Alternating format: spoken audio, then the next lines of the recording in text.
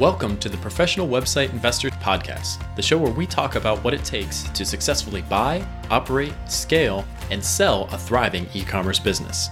When it comes to doing business online, we believe that buying an existing website is far superior to building one from scratch. So, if you're a career professional who is looking to become an e-commerce store owner, listening to this show will give you the knowledge, tools, and community support you need to be successful. I'm your host, Ryan Cowden, and this week we're joined by Ian Bond from ProfessionalWebsiteInvestors.com. In this episode of the Professional Website Investor Podcast, Ian and I discuss how the next website you buy could become the job change you are looking for.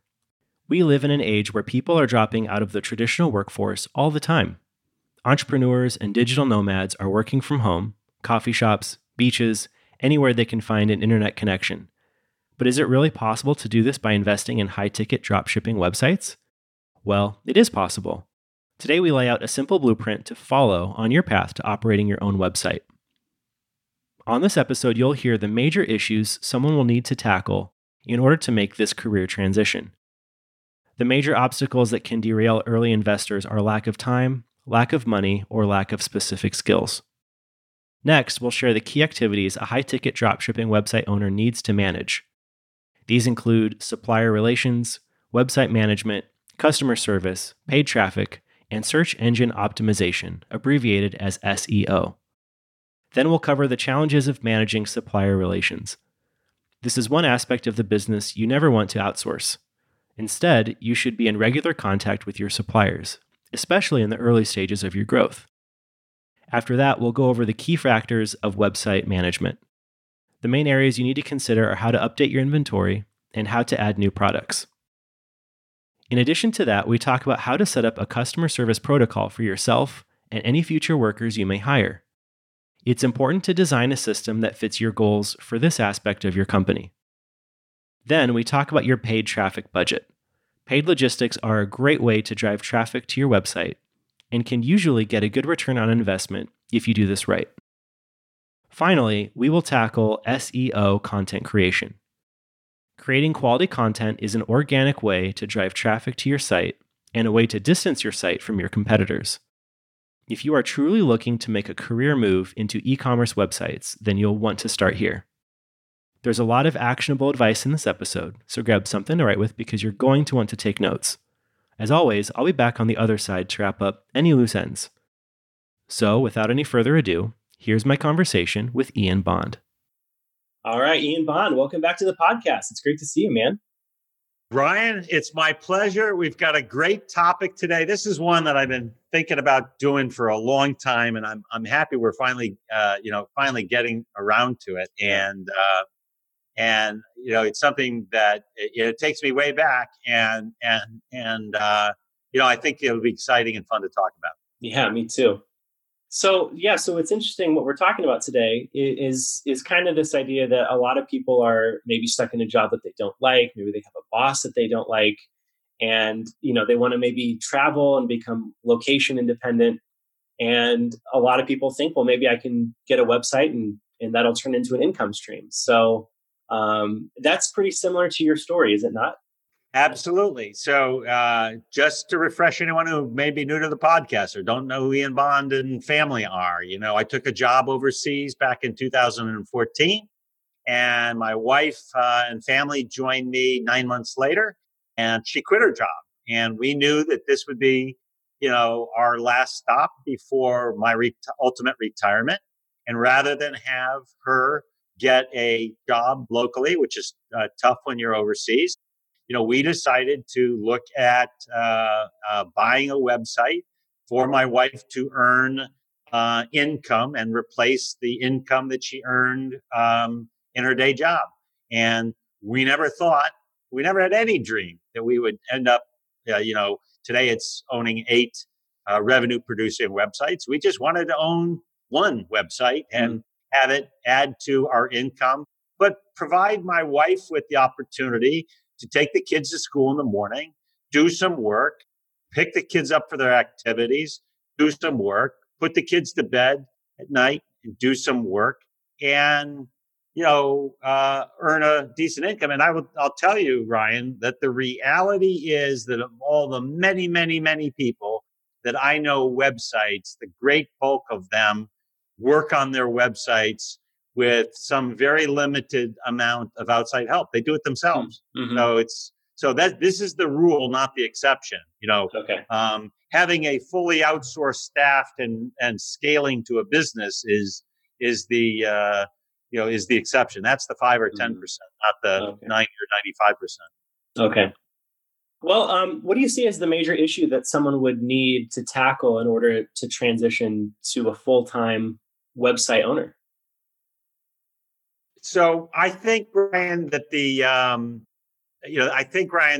biggest issue for someone listening to this, for a career professional listening to this, is solving for their lack of time. And that's not the case. That wasn't our case because my wife had time. It's generally lack of time. And the three major, things that you have to solve for are time, money, and skills. And, in today's example, our hero is probably going to have some time and then be able to develop the skills that needed to be successful. And probably the piece of the equation that's going to be variable is the money piece of the equation. And we can discuss the trade-off. Okay, great.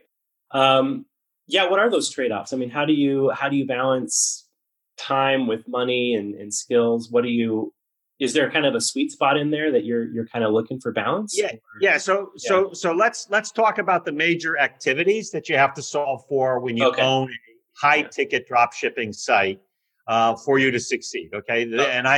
And I'll stick a flaming spear in the ground and think I think most people will say that these are the big buckets. Okay.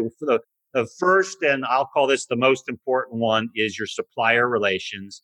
Secondly, there's, the general website management. Third, there's customer service issues. Fourth, there's paid traffic management. And fifth, there's the SEO content creation. And I think these are the big buckets that you've got to think about solving for to begin with. Okay. So maybe we could go through that list then and just kind of break those down. Okay. Let's start with supplier relations. What's the main challenge that you're going to confront here? All right. So as a website owner, I always recommend that website owners deal directly with the suppliers. These guys are your life and blood. They're the key to your profits. Even if you're going to do nothing else, staying in the industry, you're going to hear things if you keep these relationships up. And it doesn't take a lot of time to do this, okay? But you need to be in front of them, with some relative amount of frequency, so that you can work some kind of an angle where you can impress them on how you're uniquely helping their brand. We'll put a piece of content up and ping someone and say, hey, did you see that we changed your collection page for this? Give us some feedback. Hey, they may not spend a lot of time, but just the fact that you're doing that, fairly consistently helps a lot. The only issue that supplier relations has is for true introverts. But the reality is for, most people that work in any kind of a career profession, you can get over this pretty quickly. And once you have some kind of product knowledge, conversations are really pretty easy. Suppliers just want to sell more stuff through reliable partners. If you're that reliable partner, they're delighted to spend some time on you. You're not going to take a lot of time out of their busy day. You make it easy for them. And so you'll easily solve for this. Once you gain a little bit of experience, you'll get a lot of confidence. So supplier relations is the first big bucket. Hang on to this one and treat it, with the utmost care. It's your lifeblood. Okay. And what's a good frequency? Is it every week? Is it every month? Does it vary? I think it depends. When you're newer in the relationship, you spend more time on it. Okay. We try to, when we secure a new supplier relationship, we try to put a lot of effort up front into that relationship by building out beautiful product pages, beautiful collection pages, beautiful brand pages, including, creating SEO related content, and pointing it out to people. We try to do that more frequently up front. Once the orders start rolling in, you're gold. Don't worry. Okay. They know who you are. At that point, they know who you are. Okay. Okay. Yeah. Right. Okay. But, remember that, particularly, one of your main goals is to get on the where to buy page. And you don't get on the where to buy page till you impress someone that you're really a great partner, because they've got a very valuable real estate. They've only got, probably 12 slots where they're going to put logos, and that link juice and those referrals that come to you from their where to buy page, that is gold for you. And so, that's what you're aiming for. Okay, great. Okay, great. Let's go to the next factor then. Website management. What does that entail? So there are kind of two major areas to this. One is the daily inventory updates, and the other is product uploading. With regards to kind of the inventory updates, we do the vast bulk of inventory updates ourselves, and we do that for 8 websites. Now we do that with VAs. There's some tools you can use. It does take a bit of a facility with Excel. Just isn't that hard to do inventory updates. So don't let that be problematic for you. And if you're in a niche where inventories aren't changing that frequently, or your suppliers aren't running short of inventory, you don't have, let's say, the huge number of variants. We have 9,000 different products on our biggest site. So things are going out of stock all the time. It's not that big a deal. Mm-hmm. The other piece of website management is, kind of adding new products that a supplier might add to their repertoire to your website. This is time consuming, but it's really, really important. You want to maximize the SEO contribution of your product descriptions. If you don't have a ton of products, to add, so let's say 50 or 100, you can easily do these yourself and get a really great result. You won't spend a lot of time on them. Now, if you do bring on a new supplier and you have to upload a whole catalog, the best way to do that and not add anybody, do it yourself, is to just ask them, kind of what are your top sellers? What are what's the 80-20 rule? What are the 20% of the products in your catalog that make up 80% of the sales? And it'll probably be more like 10% of the products make up 90% of the sales, and then focus your time really on those 10%. So I know a lot of people that are doing exactly this strategy. Anyone hearing this podcast can do this with some very basic training. Mm-hmm. Once again, most of the people that I know that own websites are doing the bulk of the stuff themselves, and anybody listening to this can replicate that. Okay. Another feature that comes up when I think of website management is just the technology aspect, the specs of managing a website. Is that something that you recommend outsourcing, or is that something you can try to figure out on your own? Ryan, it is, with Shopify, which is where most of the sites are these days. We own Shopify and BigCommerce sites. Mm-hmm. It's just so easy to learn. I wouldn't even think twice about it, to be honest with you. There are resources all over the internet, including Shopify's own site, BigCommerce's own site. The training that you get if you buy a website from a seller, most of the stuff you can figure out yourself.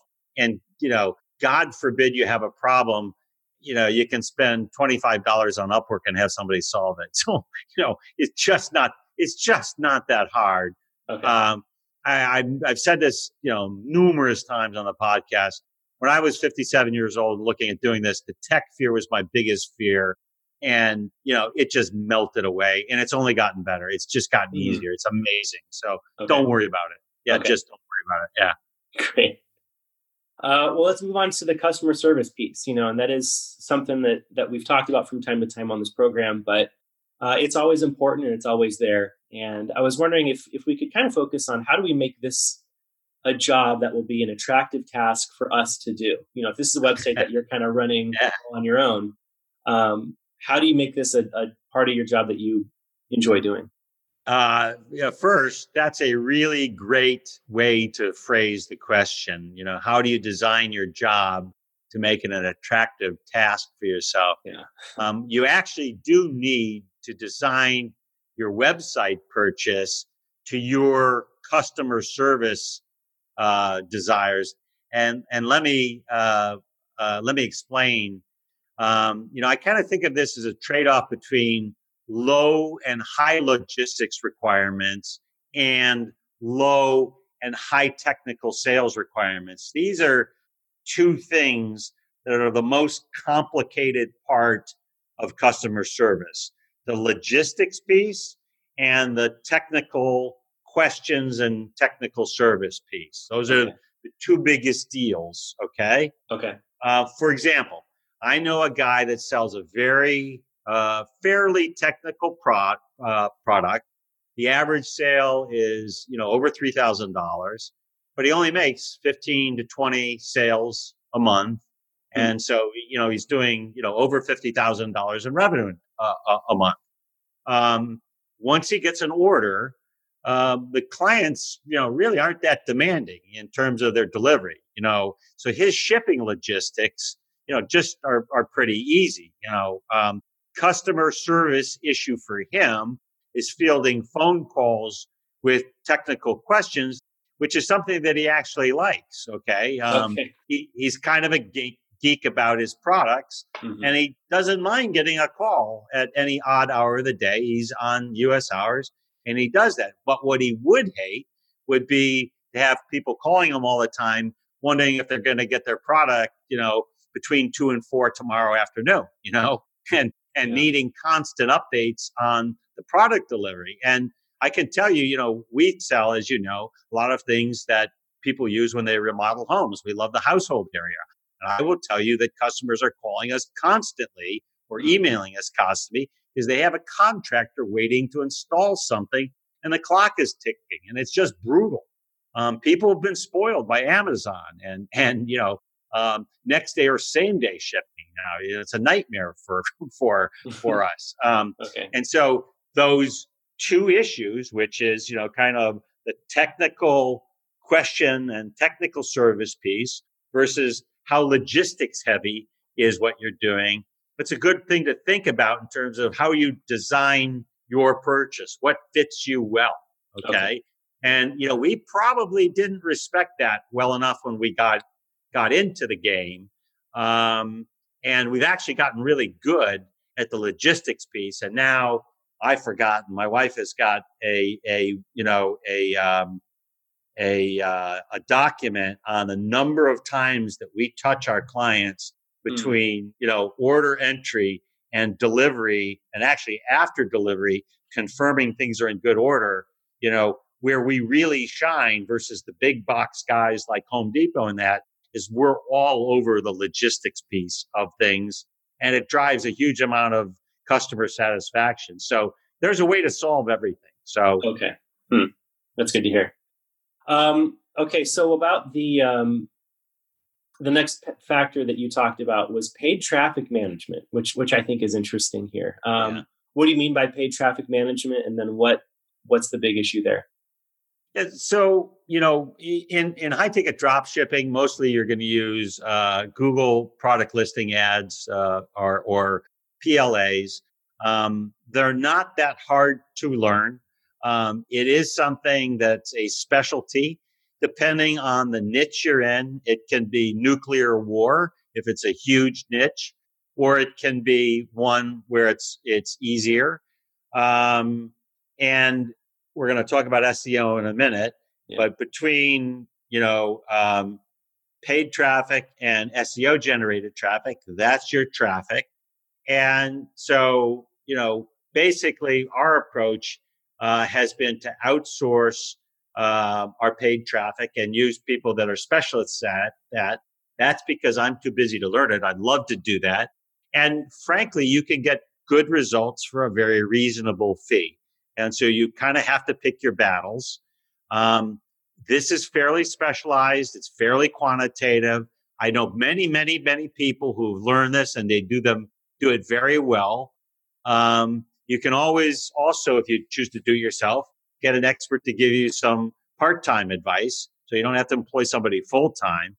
And I'm not saying that mastering Google, Ryan, is easy, but it's doable if you choose to focus on it. And, as I just described it, being fairly quantitative and fairly specialized, you sort of know who you are, just like the people that are introvert versus extrovert might have different views of, the customer service piece. So, but again, the vast bulk of people I know have, solved for this through some combination of the things I've said. They've either outsourced it, they've done it themselves with some occasional help from somebody. Okay, great. And then let's wrap it up with SEO content creation. What's kind of the main? So the other piece of driving traffic to your site, and one place where I think an owner with some time on their hands can add an enormous amount of value to their website is through SEO related content creation. Brian, I just have to tell you that this is easily the biggest value add that any owner can make to their high ticket drop shipping site. And I'm not going to go into all of the different things. We've had, one SEO related episode that we've done. We should probably do another couple, but this opportunity kind of dwarfs everything. And so it's someplace that you can really add value. What do I mean by SEO related content? Yeah. I've said that it's our strategy to have the best pages on the internet with the most helpful content, and your highest priority are your product pages. And this is where you kind of ask your suppliers what are the best selling products, and you focus on those product pages. From there, you go level up to the collection pages. That might be a product with all the products with the same size, through all of your different brands, or it might just be one brand that has a similar style. But we call those collections. And then for your the next level up would be your brand pages. So when somebody's searching for a specific brand, if you've got the best looking brand page, Google's going to end up ranking you. These are your money pages, and they have to exceed what are on your competitors' sites for you to rank well on Google. Now, when you add into this mix things like buying guides, installation guides, blog posts to get folks to your site, this is your SEO content-related strategy. Let me give you an example. On a small site that we've been working on for about a year, we drove 46% of all of our site visits and 32% of all of our transactions through organic traffic in March of 2019. That was zero a year ago. Wow. And one piece alone, an installation guide, that's a spectacular piece of work that the woman that we bought the site from, that she put together, that drove 20% of all of the traffic to our site. Wow. Now, it has the benefit of being probably, 18 months old or something like that. So the older it gets, the better it gets. We also updated it.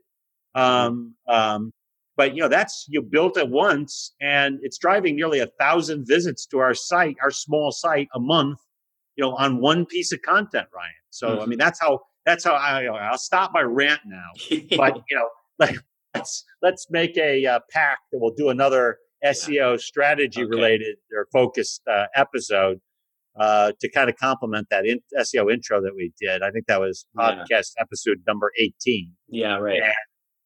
And we'll go deeper into that. But those are the things that I think that if you invest in a website, the things that you have to solve. Okay.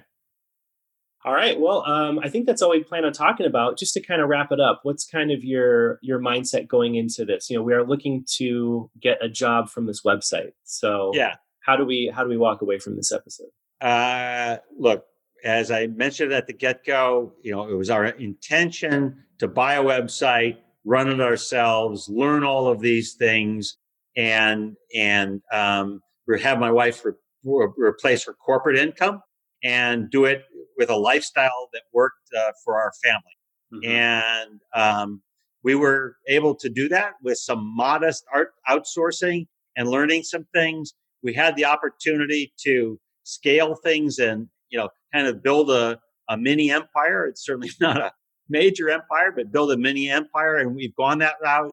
The vast majority of people I know that are doing this. So if you are sitting there and thinking, can you do this? The answer is absolutely yes, you can.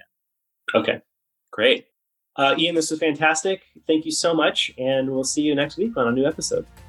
Great, Ryan. Great talking to you. Look forward to catching up with you, man. Thanks. Have a good time. Me too. Thanks. All right, folks, there you have it.